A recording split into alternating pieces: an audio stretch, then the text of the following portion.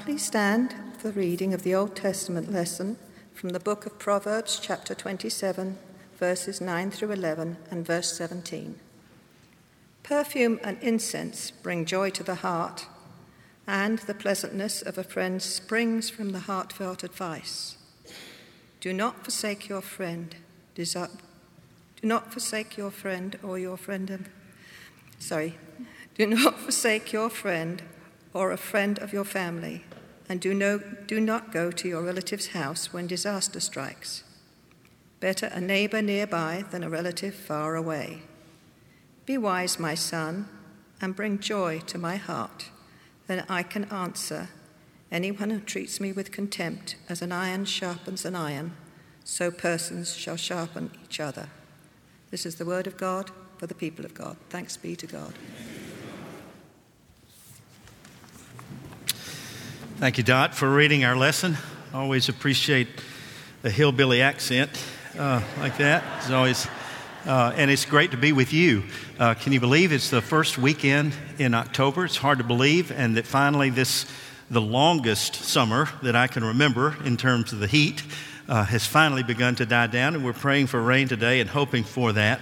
It is so good to be with you, and the anthem was worth being here for, wasn't it? Just that anthem, to hear you sing that anthem.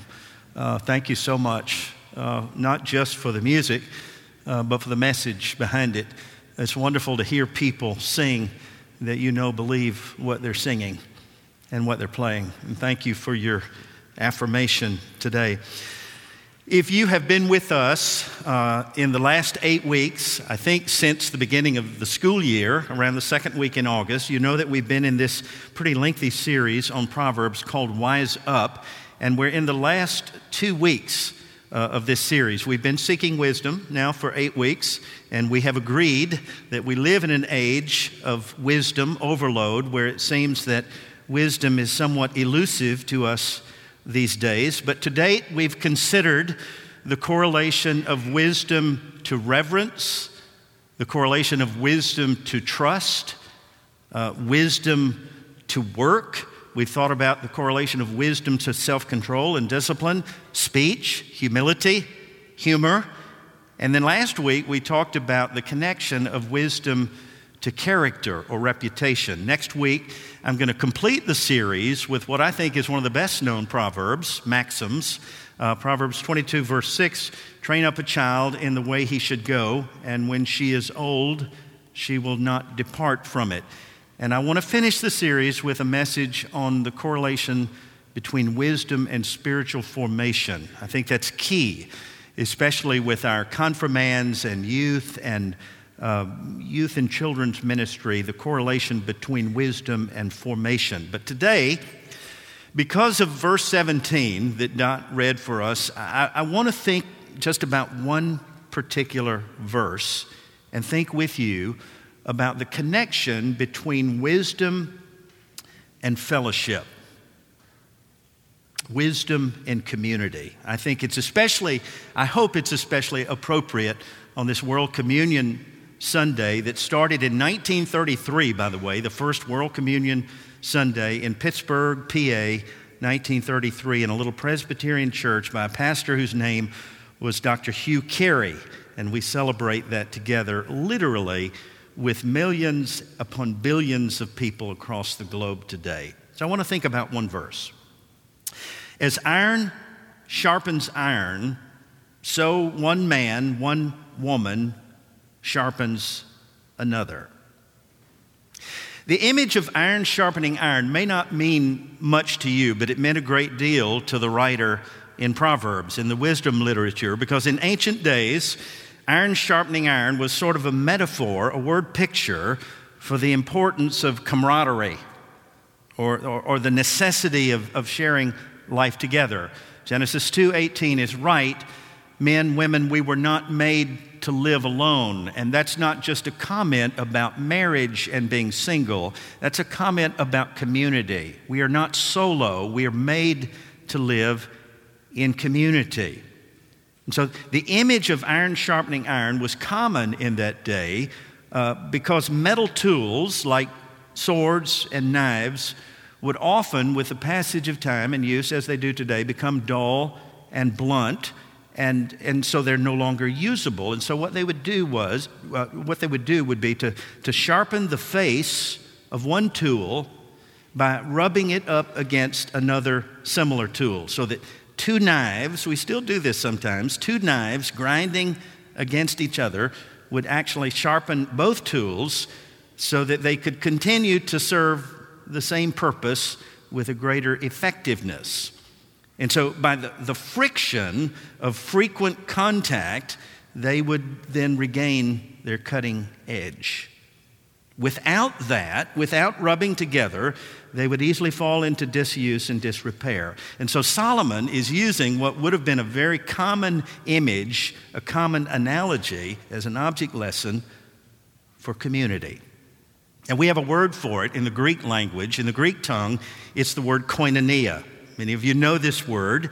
It literally means communion. Koinonia means joint participation. It means sharing life in common. And it's interesting, when you stroll through the New Testament, you'll find that word koinonia no less than 20 times in the New Testament. The first time you see it is in Acts 2:42. You remember Acts 2 is where the wind and the fire of the Holy Spirit comes upon 120, and all of a sudden, 120 become a mega church. There are 3,000 that are taken in one day who are baptized, who profess their faith in Jesus after Peter's Pentecost sermon. Must have been a pretty good sermon. And so 3,000, once 120, and in Acts 2:42, Luke, who wrote the book of Acts as a sequel, gives us, in verse 42, the fourfold discipline of the early church. What did they do after the fire and wind? He tells us. And they devoted themselves to the apostles' teaching. That's what we're doing right now. They devoted themselves to the apostles' teaching, to the breaking of bread, sacraments, to prayer, and to fellowship. Fellowship. Koinonia. It's interesting that in the fourfold discipline of the church, fellowship is mentioned. This rubbing up against one another, this shaking a hand, passing the peace, being together, shared partnership, is not optional, apparently, for disciples of Christ. It's standard. In fact, maybe you've discovered, as have I, that it's absolutely necessary if we're to maintain an edge in regard to our discipleship. I think it was Andrew Murray, the great South African missionary, who said, "Our love to God is measured by our everyday fellowship with others and the love it displays." That's koinonia. Now, that's exactly what Jesus had in mind in Matthew's Gospel, chapter 18, verse 20, when he said to his friends, "Look, where two or more of you are gathered in my name, I'll be with you." And we've got more than two or three. We've got a lot of people here, but when you gather in his name, he promises that he'll be with us. And that doesn't mean that he'll abandon you when you're by yourself. It doesn't mean that. But it does mean that revelation, epiphany, you can expect encounter with Jesus in the fellowship. And we ought to expect that. In fact, without koinonia, without what we're doing here, we become dull and blunt in our witness.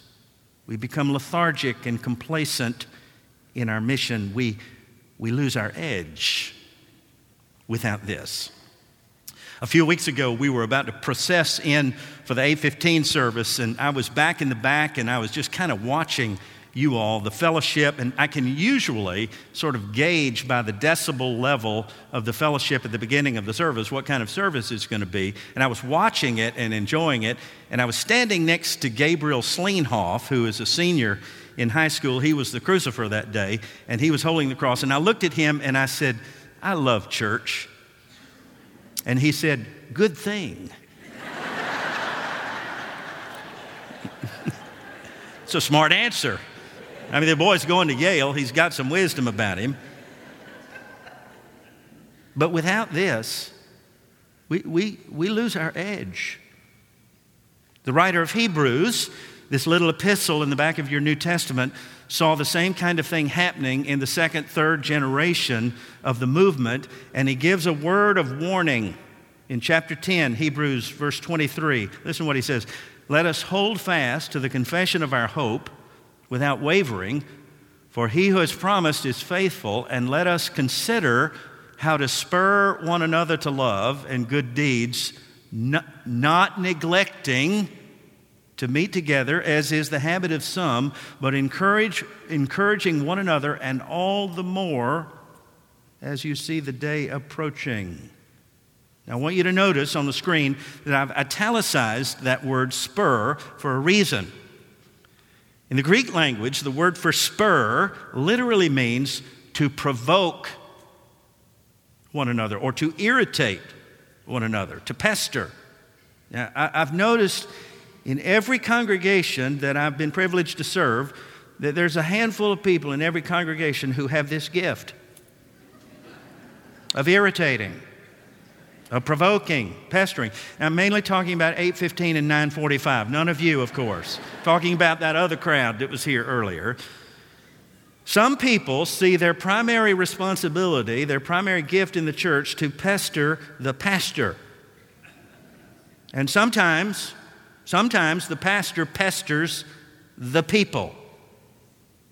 Now that word, spur, pester, has a negative connotation, but what's interesting is it's used in this context in a very positive sense. You know why? Because the role of the church is to do both. To pastor and to pester. To comfort the afflicted and to afflict the comfortable.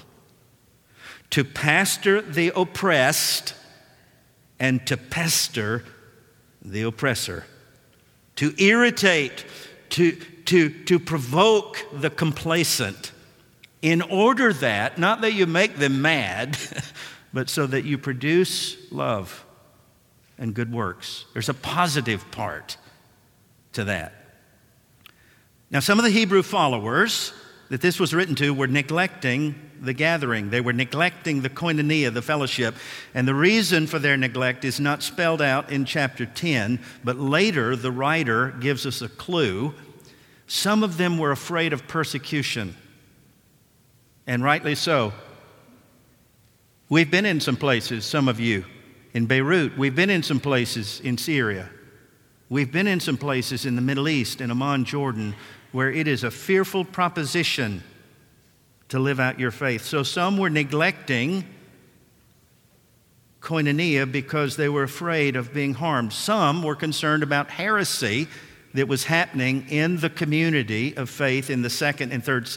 Some were concerned that the body wasn't being relevant anymore to the culture, so they weren't coming. And some, and this never happens today, some were really concerned about leadership tension.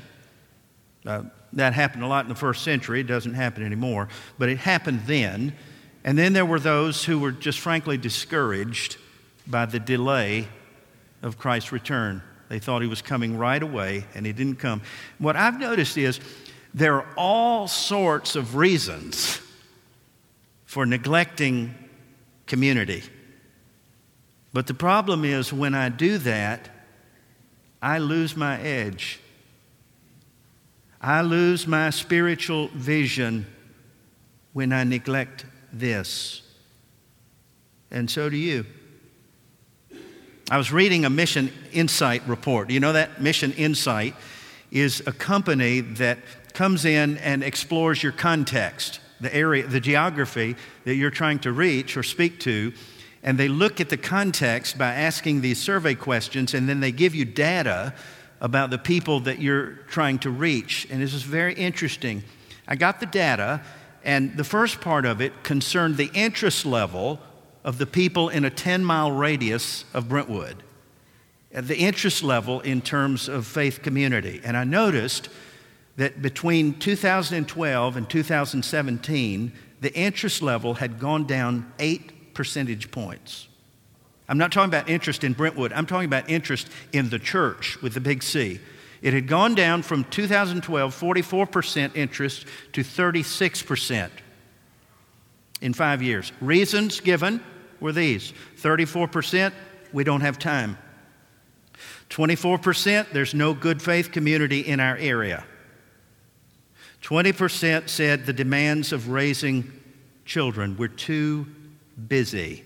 We have too many irons in the fire.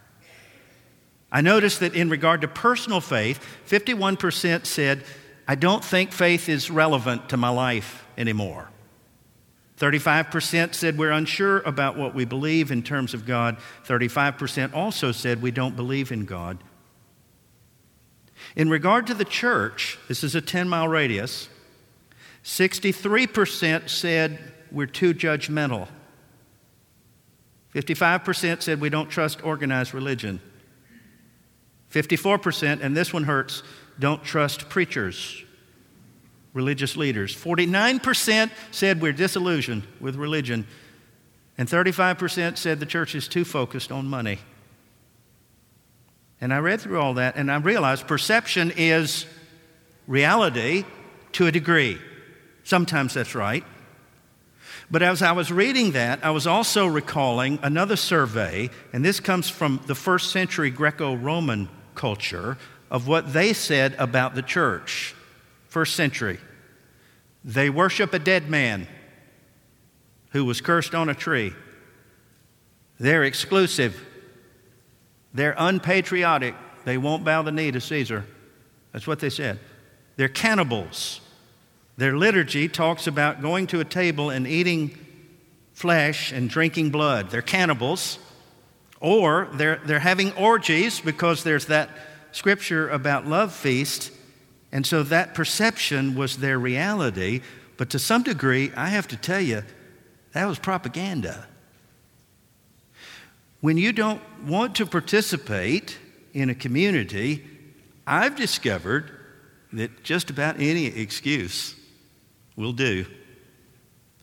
Now, I'm going to tell you something you may not want to hear. I did a little survey of our children recently, and I discovered that 95% of your children want M&Ms and Skittles for dinner. I took a vote. That's what they want. But the better part of wisdom tells me that I think we ought to have at least one Wednesday night with an M&M dinner. Don't get me wrong, but maybe that's not the best idea. But we need to know perception. You know why? Because you may be the only one who can change that stereotype.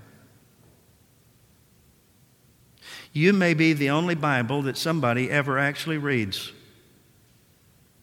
You may be the only Jesus that some people ever actually know. And I've discovered one thing for sure. We can't impact or influence the world by isolating ourselves from it.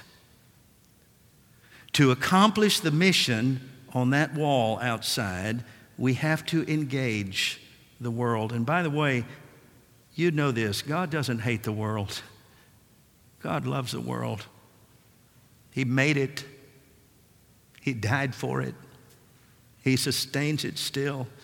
God loves the world so much that He gave His only Son, that whosoever, love that word, believes should have life. And so if the church is to be the heart of the community, as we say, to foster relationships of love with Jesus and each other, I can't do that by disengaging from it. Because I realize that the same world that desires sometimes to be distant from God desperately, desperately needs God. But they have to see it to believe it. That's the way it worked with me. When I was a kid, I had to see it. I didn't believe it until I saw it in Mrs. McKinney and Mrs. Mullins, my Sunday school teachers, Lynn and Carol Clapp, my youth counselors. I'd heard it all my life. But until you see it, you don't buy it. And that's why we need koinonia. That's why we need community.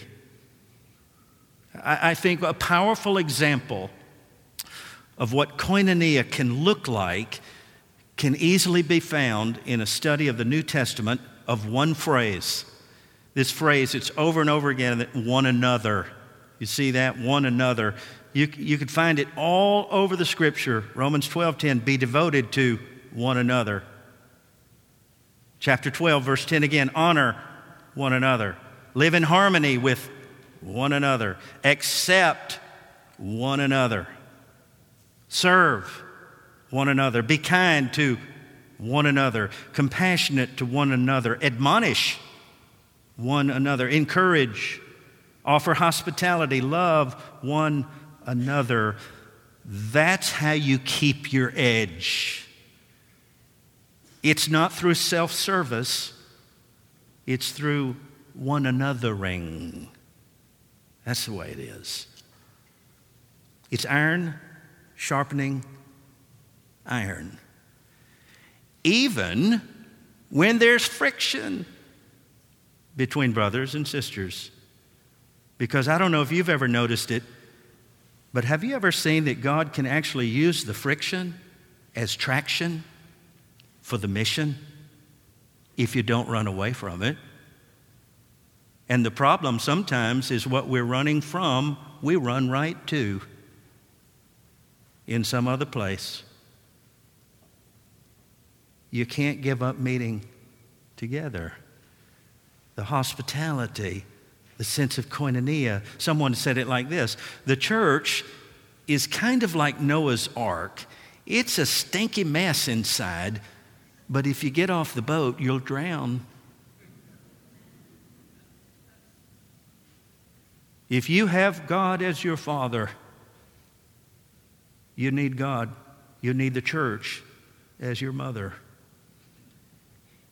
It's not always in the preaching or the music. It's in the rubbing up against one another's shoulders that we find a cutting edge within us again. Even when a sister or brother rubs you the wrong way, at least you're still rubbing. It's koinonia. Let me finish with this. One of my heroes is Eugene Peterson. You remember Eugene Peterson, who wrote this amazing paraphrase of the New Testament called The Message. We have a member of our Wednesday morning study. He brings the message. John, you bring it with you every time, and we love you for it. He's also written a paraphrase of the entire Old Testament. He made a comment about what we're talking about today, and I want to share it with you. Eugene said there can be no maturity in the spiritual life. There can be no obedience in following Jesus. There can be no wholeness in the Christian life apart from an immersion in and the embrace of community. And then he says this: I am not myself by myself. I am not myself by myself. I've been thinking about that all week, and it occurred to me that I'm most myself when I'm with you.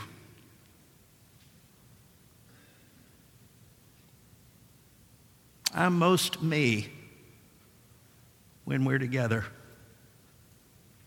I think that's true of you. Oh, love. You sang,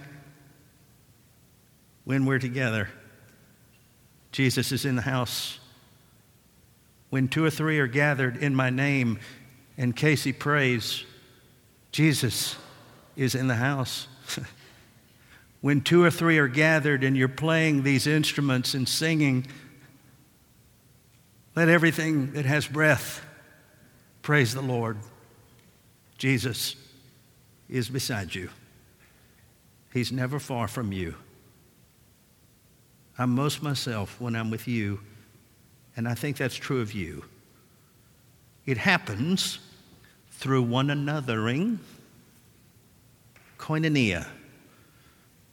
I tell you, in a world that is dumbing us down, into isolation and seclusion, into the last fortress of our world, which is in our own home, we need to sharpen the edge, to wise up. And it starts with koinonia, iron sharpening iron. And Jesus is present. In the name of the Father, the Son, and the Holy Spirit, amen.